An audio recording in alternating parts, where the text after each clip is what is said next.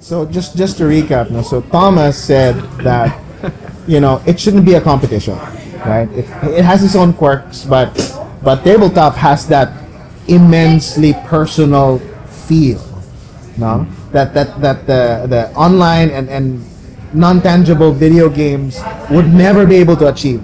Like the roll of the dice would always be personally powerful. Whereas for Jam, it paved the way for all those connections to happen, right? Now, so Sir Freddy, what would your take be?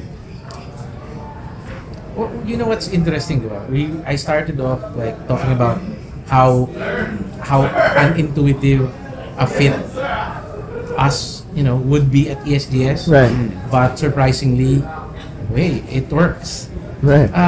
And when the time nung unang lumabas yung mga electronic games, people were already predicting the slow demise of tabletop. But unang-una pa, maybe 20 years ago. And it's true, hindi always maganda yung fit. And there were times na talagang mayroon conflict because there will be times that we will be competing for people's attention. And siguro ang closest thing na nangyari yan is yung lumabas yung Ragnarok first time. Yan, And when Ragnarok first came out, something new came out, talagang wow, it blew people's minds up. During that time, yung Neutral Grounds, I think medyo we were slightly affected because it's really difficult to pull people away from their computers during that time. Correct. However, as things move forward, and I think the novelty of the online game kind of wore off. At the end of the day, it's really about the game design and game experience. And yun yung hinahabol ng tao. No. And most people now, I think, are open to experiences on both online and electronic and also with tabletop. Medyo iba yung experience na dinideliver. And yung ngayon sinabi ni Tom kanina, yung hawak mo yung dice, yung hawak mo yung chips, hawak mo yung miniatures, it delivers some other experience that you just can't feel with the keyboard and the mouse. Right. Another thing is, iba yung social interaction talaga online and iba yung social interaction in person. Correct. And you don't just see this in games, you see this in social media arguments. You see this in how people interact on social media, and they'll behave very differently online as they will behave in person. May mga taong sobrang antatapang sa online, di ba? Sabay pag nakausap mo, ang babait naman pala. So there's that also, I think. And tabletop right now, I think, delivers a more civilized experience. Correct. To the people who have experienced it. People tend to be nicer to each other on tabletop. I don't know if it's the threat of actually being able to inflict physical violence on the other guy. You reach out and touch someone. You can't do that online. So I think meron kasi talagang nawawala dun sa aspect ng social interaction pag hindi mo kaharap yung tao and that dehumanizes the other person. Correct. That's true. And when you're playing on a tabletop, everybody there, you can recognize tao itong mga to. Hindi ko pwede silang treat like na parang na hindi tao. Right. And I think that's the basic difference. And when the people who play tabletop experience that, it's something na parang gusto ko to Right. That social interaction. And ultimately, tabletop games is a form of social lubricant. Correct. It's something you do with other people, and ultimately that's what it is. Yung good game mechanics, that's yun yung pangtawag mo lang sa tao, but ultimately it's the group of people you're playing with, right. And that's really what you enjoy. I think yun yung edge ng tabletop na even with the advent of all these super high-tech games coming out like Diablo Immortal and stuff. Don't bring that up. Don't you guys have phones? Do you have no? Okay. So even with those things coming up, we're still experiencing growth Right. in tabletop, which is talagang, how is this happening? Esports, e-gaming is growing. Tabletop is growing. At the same time, when people thought before na competing yan. But apparently, it's not. Right. So, yun, that's what we're experiencing. Correct. And even sa Pilipinas, na yung tabletop, right now, we're, I think, relative to the esports scene, medyo mas maliit tayo sa pagdating sa tabletop, pagdating sa compared to other countries, but we're seeing a lot of growth din naman. And eventually, that's what we're trying to do by bringing games like Combatron and Bagani and all these things, intellectual property that's close to the hearts of Filipinos. Pag so we introduce tabletop gaming to more people. Right. Yep. So yun yung ano namin dyan. Yan yung goal namin with that. And just to add on very quickly, no, and this, what you said was true. It's not the game mechanics. The game mechanics is really just yun lang yung come on dun. Yeah. Like, yeah, you play Mobile Legends 5-on-5 on the mobile. That's it. That's what makes people want to play it. But that's not why they stay. Dito, when you play tabletop, I haven't heard a person call another person they're playing with concept. Really, try. We've never heard anyone doing that, but really, that's true. And it's good that you brought up Bagani, Combatron, and a lot of Filipino intellectual properties, because that's the meat of what we're gonna talk about right now. The next question is, how are we faring as a country? What I want to know is, sure, we have a lot of these, and this is a lovely store, by the way. When I walked in, ang una ko sinabi sa kanila, Diyos ko po, magkakasala ako. Well, first time ko makawakan ng pera ko galing sa asawa ko, mauubos ko pa. And I've played most of these games that you have here in the store, and I just can't stop myself from doing it. But Filipino titles are only making an appearance there recently. My first question there is, why only now? That's my first question. We've played these games for a long time. Why are we only coming out now?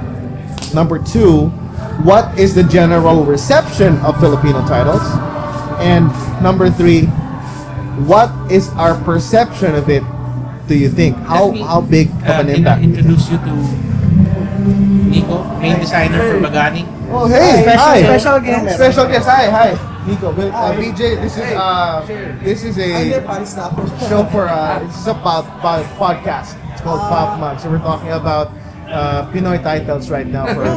So hi, that's the camera. Hi. So yeah. Oh, okay. Yun pala. So that's what it is. So the question is, why are we only getting Pinoy titles for tabletop games now? Yeah. Why are we only getting them now?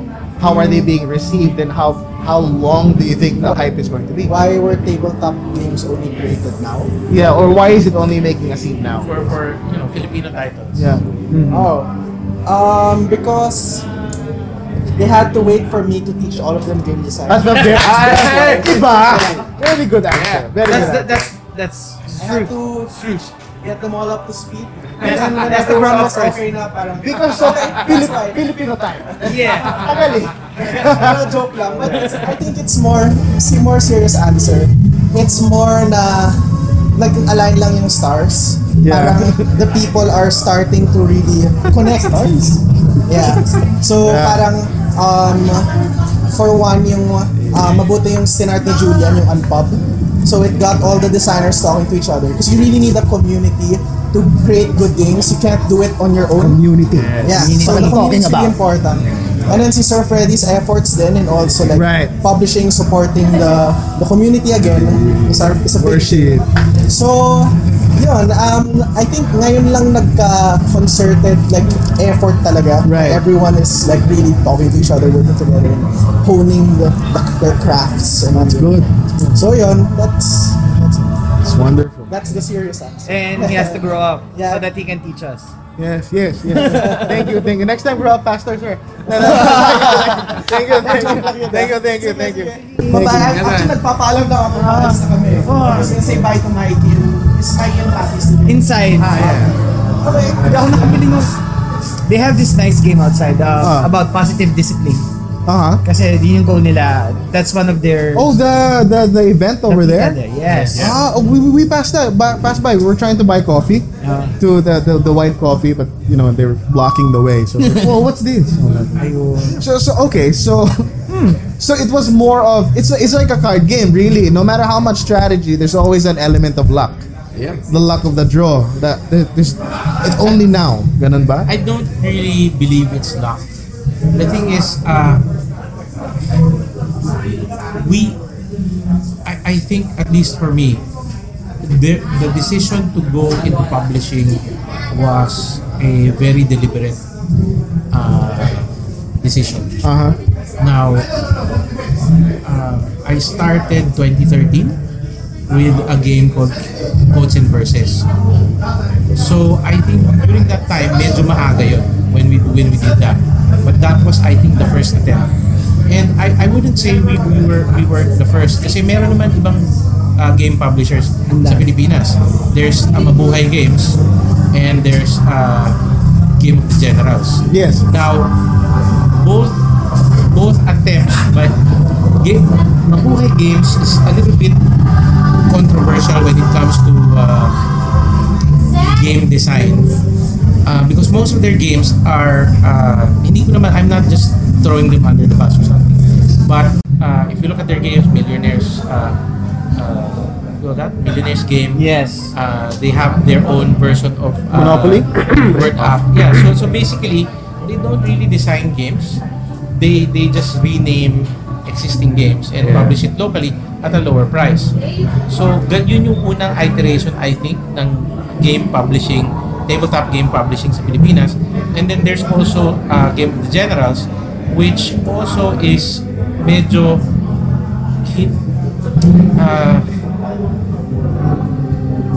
I'll have to pardon myself because I have the most respect for the creator, Mr. Pasola, but there's talks that it was heavily inspired by Statigo, which he denies. And pwede niya naman kasing sabihin at that time that he was inspired by Statigo, but he claims that it's totally original design. So medyo may ganun tayong problema. So unlike now, the designers these days, they'll admit, oh, I was inspired by this, I was inspired by this, and I mixed these mechanics and then come up with something new. So iba na yung culture ngayon. Hindi na tayo yung parang may iniisip na pag Pinoy gaya-gaya lang. 'Di ba? So we had that stigma yun ang first few iterations ng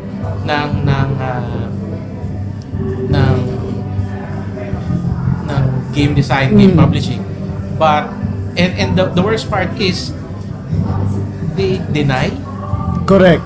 the inspiration, but ultimately lahat naman kasi ng all creative endeavors are derivative.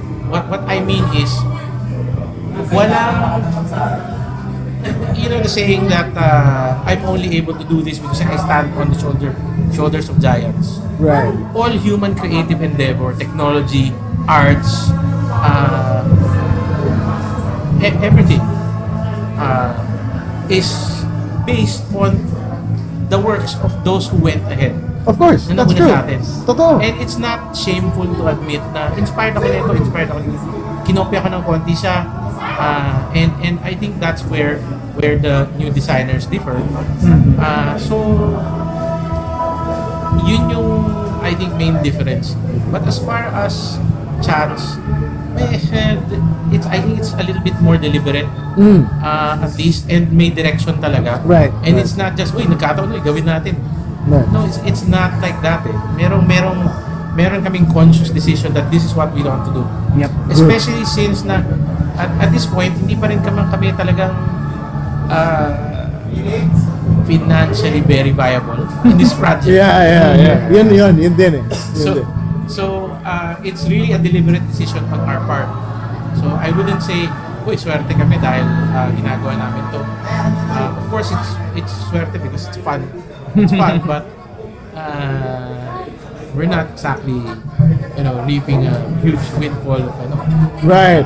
So for us, it's for us and the designers, ako as publisher, a lot of this is kind of like a little bit of an advocacy, and we're building towards a future na hopefully it becomes sustainable and financially viable for people to be designers and give them a big enough market. Correct. Na magiging mare-reward sila for the efforts. Correct. Pero wala pa tayo doon.